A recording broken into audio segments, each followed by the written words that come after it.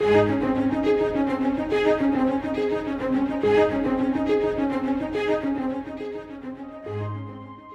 is a journey, and the fourth section of the Psalms, known as the Numbers Psalms, show us the goodness and guidance of God along that journey.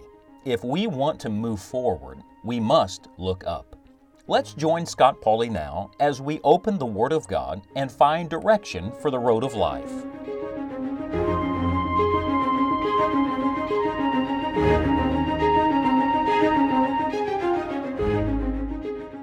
A German physician said that this particular psalm was the best preservative against the outbreak of cholera in his day, the plague that was spreading.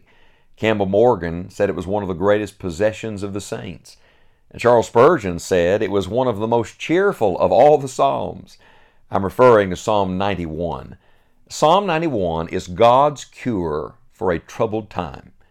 That's exactly right. We're living in troubled times, and there are many troubled hearts, but I want you to know God has a cure, and Psalm 91 shows us the cure. Many people believe it to be an extension of Psalm 90. Most folks believe that if an author is not designated in the psalm, then the author of the previous psalm is the one who's continuing to write. If that's true, then Psalm 91 was written by Moses, just like Psalm 90. And we don't know what experience was behind it. Obviously, there are difficult circumstances. If you look through Psalm 91, these 16 verses, you find words like pestilence, terror, arrow, destruction, evil, plague, trouble. Are you encouraged yet? Tough times, troubled times. And yet when you read Psalm 91, you don't come away thinking about that. You come away thinking about God. The emphasis is on God. May I say to you that the cure for a troubled time is to get your eyes off the trouble and back on God. That's why Psalm 91 begins with God. Listen to the opening verses. He that dwelleth in the secret place of the Most High shall abide under the shadow of the Almighty. I will say of the Lord, He is my refuge and my fortress, my God. In Him will I trust. Did you hear the four names and titles of God? First, He's the Most High, literally El Elyon.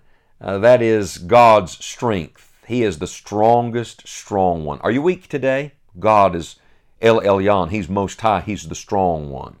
And then He is the Almighty. Who's that? El Shaddai. That's God's provision. So, are you needy today? God has more than enough. He's the Almighty God. And then He's the Lord, all capital letters, L-O-R-D. Who is that? That's Yahweh. That's the covenant name. So now we have not only God's strength and God's provision, we have God's faithfulness. Have you failed? Well, the Lord has not. Have you been unfaithful? Well, the Lord is ever faithful.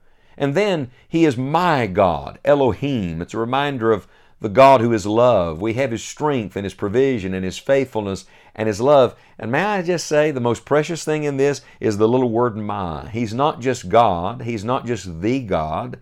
He's my God. Can you say that He's your God today?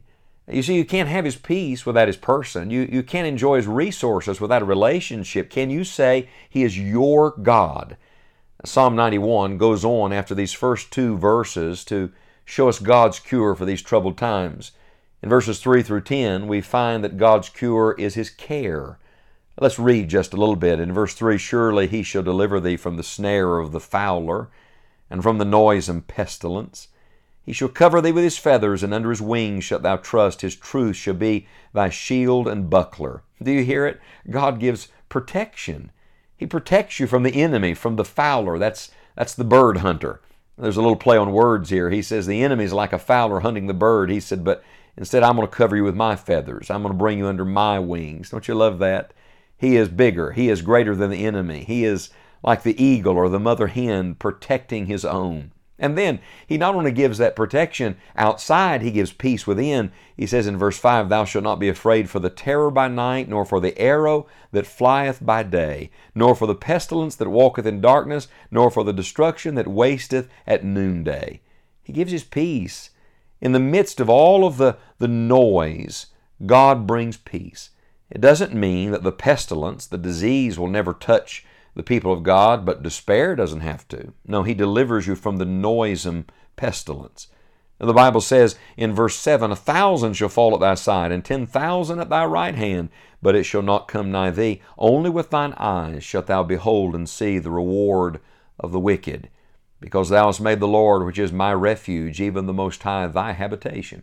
There shall no evil befall thee, neither shall any plague come nigh thy dwelling. He gives preservation.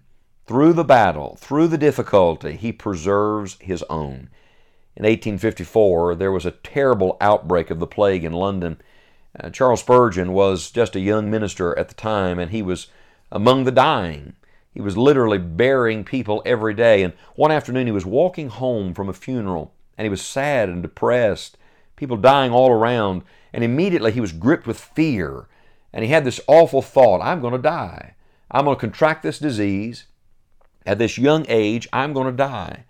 And at that moment, he looked up, and in a shopkeeper's window, a shop that had been closed because of the outbreak, the shopkeeper had posted a little bill, a little poster with some words on it. He walked over to it and began to read. And do you know what he read? The words of Psalm 91, 9 and 10. Because thou hast made the Lord, which is my refuge, even the Most High, thy habitation, there shall no evil befall thee, neither shall any plague come nigh thy dwelling.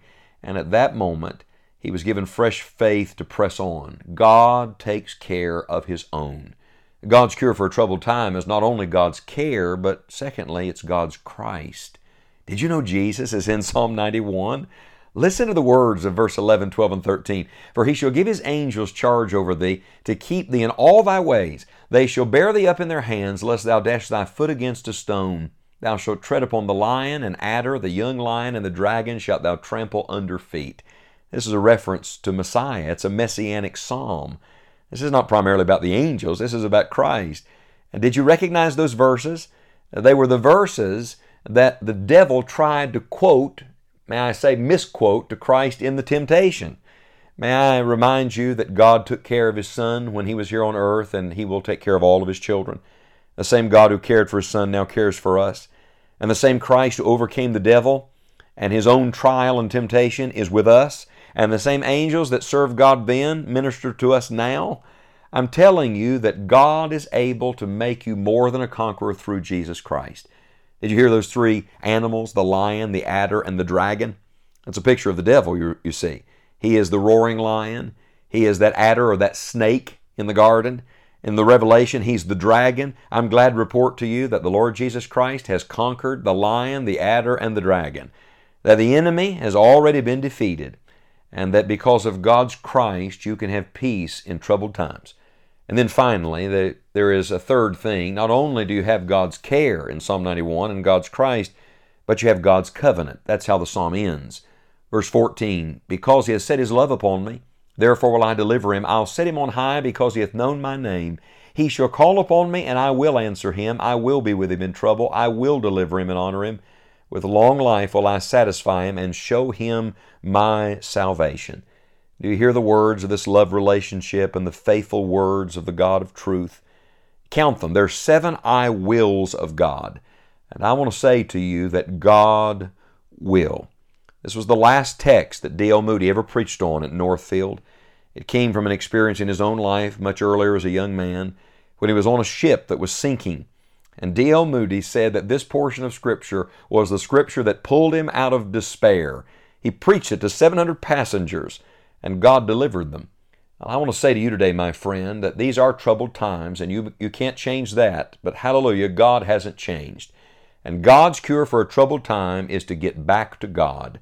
Meditate today on His care, His Christ, and His covenant, and you will find everything you need for these troubled times.